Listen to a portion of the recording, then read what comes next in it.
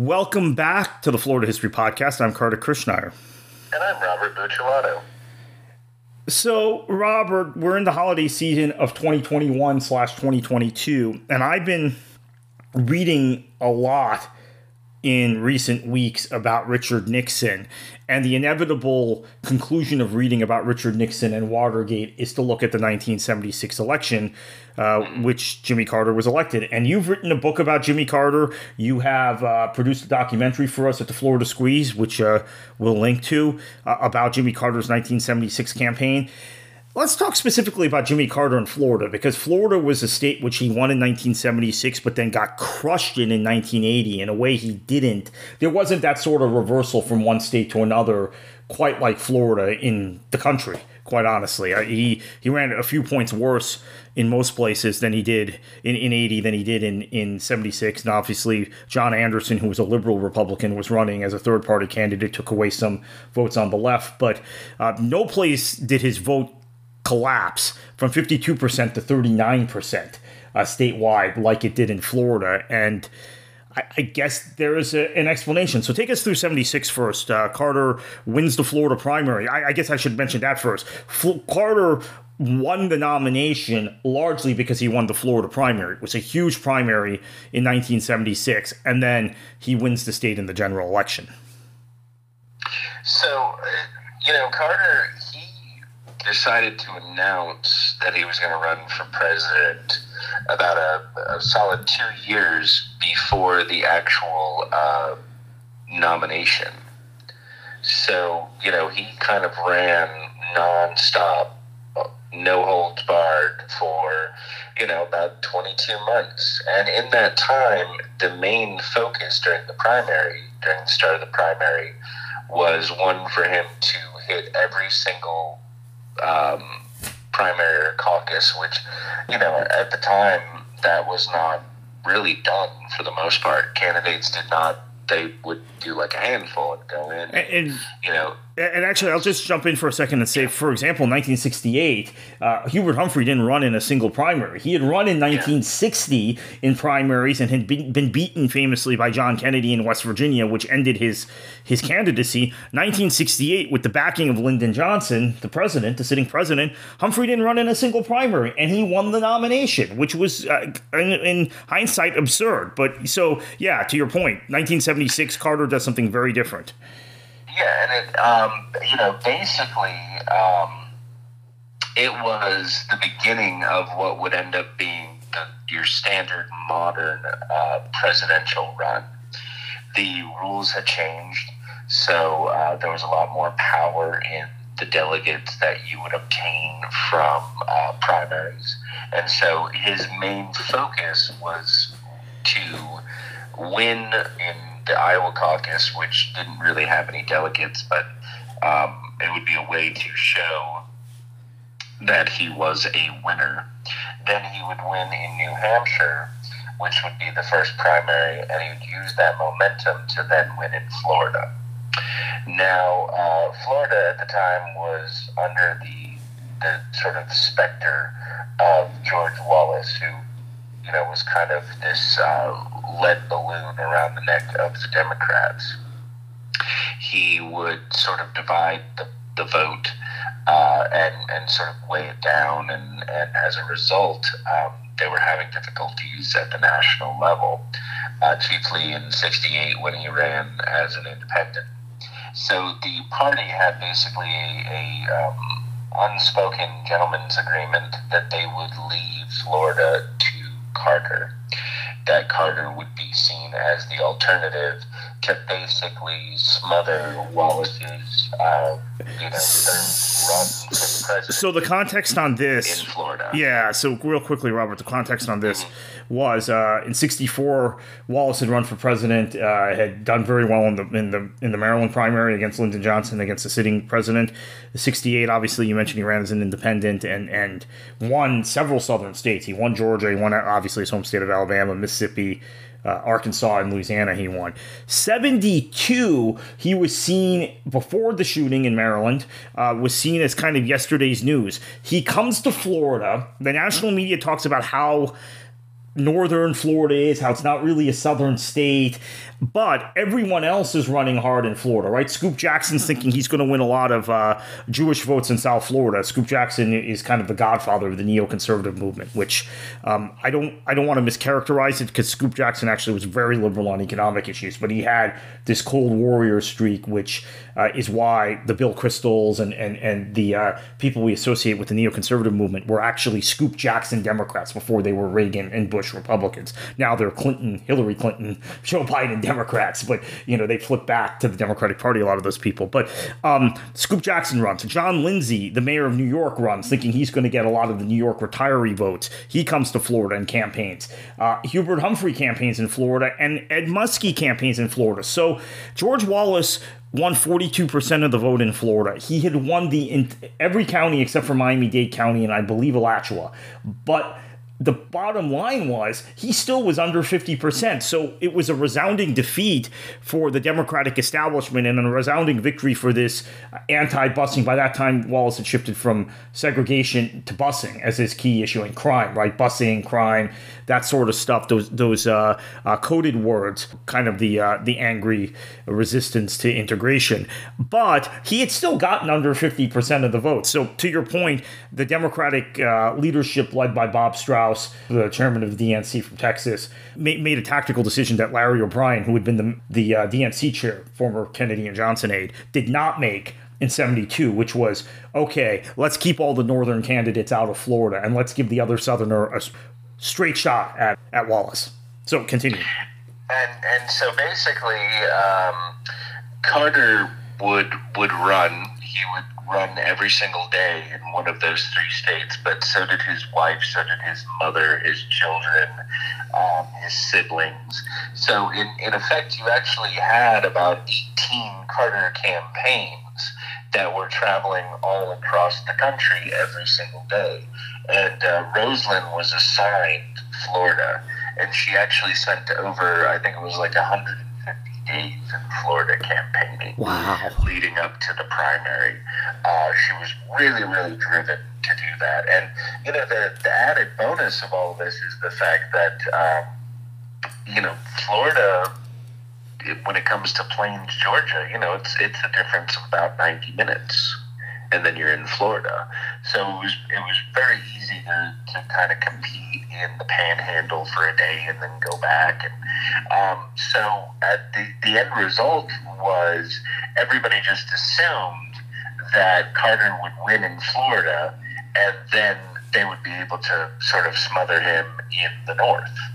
When in actuality, by the time that he won Florida from Wallace, he was, he had the momentum of, okay, I'm the winner. And simultaneously, what is so impressive about Carter's Florida campaign was that he was simultaneously running in three other northern states, and he actually won another northern state. So not only did he manage to beat Wallace, to have this sort of healthy, more acceptable southern alternative to Wallace, but in the same sense, he was able to undercut a lot of the criticism that Wallace was given, that he was this regional candidate. So he was able to say, not only am I not racist, I'm not regional. And so you get into 1976, and one thing that any person that looks at the 76 Electoral College map will notice is that Carter wins everything in the Mason-Dixon line, basically.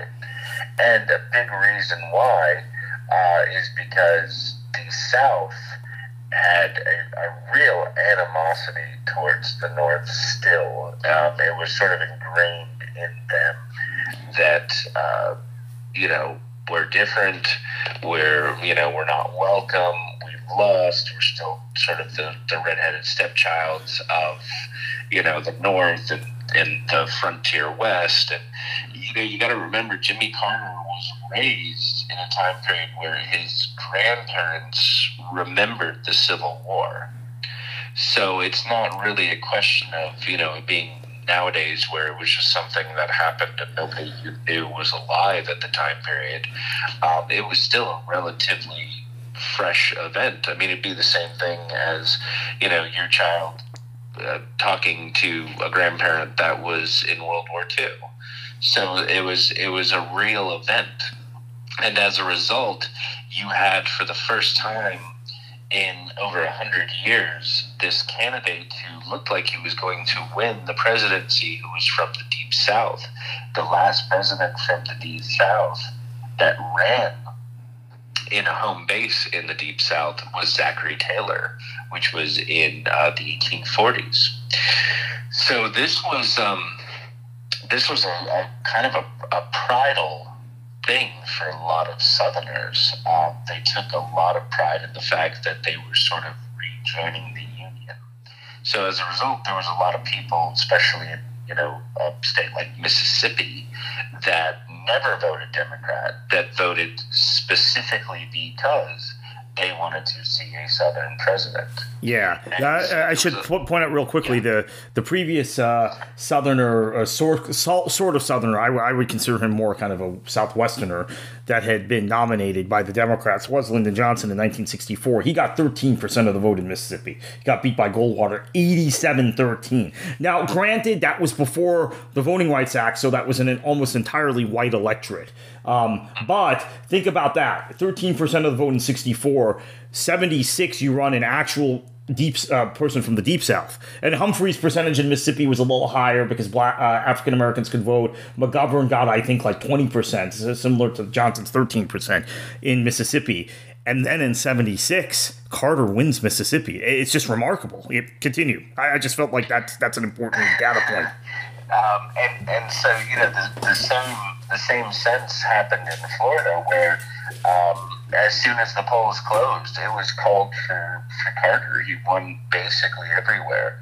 So when you look at what the heck happened from 76 to 80, that's the first clue, is the fact that the sort of shine was off of Carter. It was, okay, well, we've had a Southern president, let's move on. They didn't feel as though they had to, give him a second term the way that they felt that they had to really vote hard for him in 76. Yeah. Go ahead. Okay. But in terms of Florida, the other few aspects that you have to look at that really affected him greatly was in the Panhandle in Central Florida, he did not win the Protestant vote. Mm-hmm. And in South Florida, he did not win the Jewish vote. He had huge deficits nationally in both of those two very important demographics. And they were actually what won him the presidency in 76. He was the last Democrat to win a majority of the Protestant vote.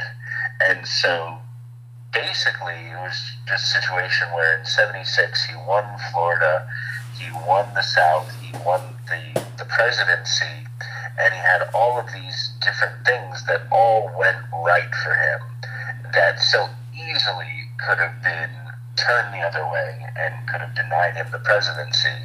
And basically, 80, you just saw everything bouncing back away from him.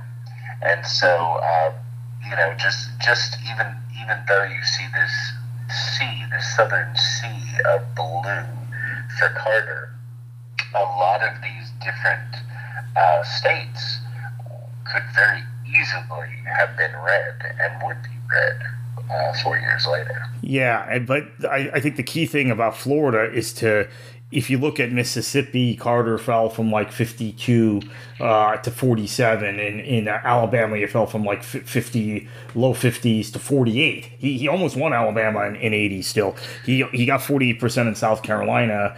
He got 46 or so in Louisiana. He was very close to winning Arkansas. Actually, lost Arkansas by 5,000 votes. Tennessee, Kentucky were also close.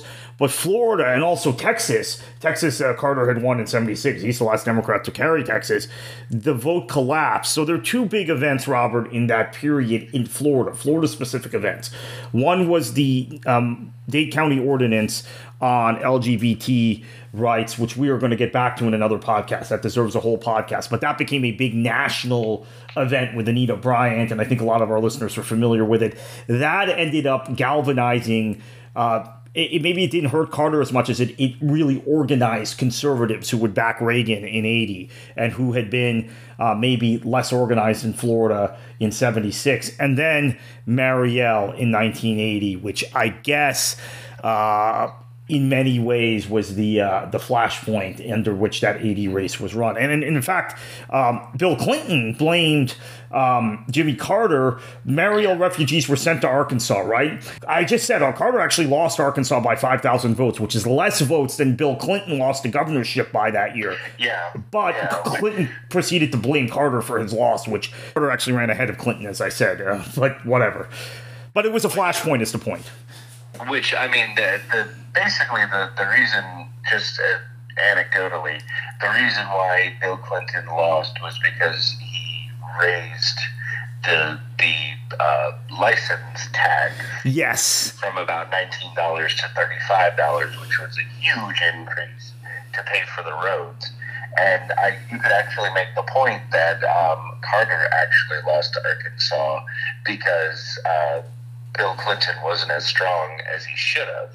Correct. Which, that was back in the day where, especially in the South, the president wasn't really the top of the ticket. It was basically the governor or the senator that was running, and the president sort of ran along with them, So, did a huge disservice to Carter. But as far as Florida is concerned, too, and this is something that we never really talk about, one is the fact that in 76, the Democratic Party was a lot more united than they were in 80. And another real major issue is the fact that we had a very bloody 78 Senate race, which alienated a lot of Democrats from themselves. And then that sort of led into an even bloodier 1980 primary between Carter and Kennedy. So you basically had in 1980, you had Bob Graham and Wayne Nixon basically campaigning almost alone for Carter. And they worked their butts off to try and bring the state for Carter. And, Carter actually came to the state. He stayed in the governor's mansion, made his own bed when he was done with it. But the powerhouse that was there 4 years ago, the United Democratic statewide office holders that would come and they would stump hard for him, just wasn't there. He didn't have the kind of connections with legislators that he had formed 4 years earlier because they were all gone by 1980. So it was a very different state as well. How much did Ted Kennedy's primary challenge to Carter, and then Jerry Brown jumped in later, but he didn't really compete in Florida. But so Kennedy in Florida, obviously Carter wins the primary, but how much did that hurt kind of the goodwill? Well, you were saying earlier that Carter almost won Alabama, and the actual oddity about this is that Reagan won about 10 states by only about a point or two. Yeah. Mostly in the South. Yeah, like Tennessee, Kentucky, South. All of those states we mentioned. South Carolina, very close. And so, Anderson, I think, made the difference in a lot of these states that 4 years ago, Carter won by about a point or so, or half a point, or 2 points. And that was sort of eaten up by Anderson. And Anderson, I think, that's where a lot of the Kennedy supporters went to. And so, that was a real crushing blow for him. But then you have this situation where, whenever you're an incumbent and you're having to spend money and time to beat a challenger, that's gonna suck. That's gonna take away from what you should be doing, which is looking presidential and having a massive war chest that you can then go and pummel your fellow challenger who has come out of the primaries, usually bloody or tired or weak or what have you, and that was not the case. But I tell you, one of the great ironies about 80 and 76 is the fact that the two winners of both of those elections, Carter and Reagan, you could actually make the assumption that they actually ran bad fall campaigns. Ford and Carter actually ran better campaigns in the fall, and very easily, both of these incumbent presidents, if there was just a few factors that were different, could have very easily had won the election. So 1980 was just a very bad year for Carter, and Ted Kennedy was just another instance where it was just another thing against the scales. And unfortunately, with Ted Kennedy, you had a lot of transplant Democrats that were more liberal, that just did not align with Carter, and you saw a lot of friction between the various coalitions that made up the rather large Democratic Party in Florida. Robert, thank you once again, and as always, you could find us online at the Florida Squeeze and at the Florida History Podcast, wherever you find podcasts.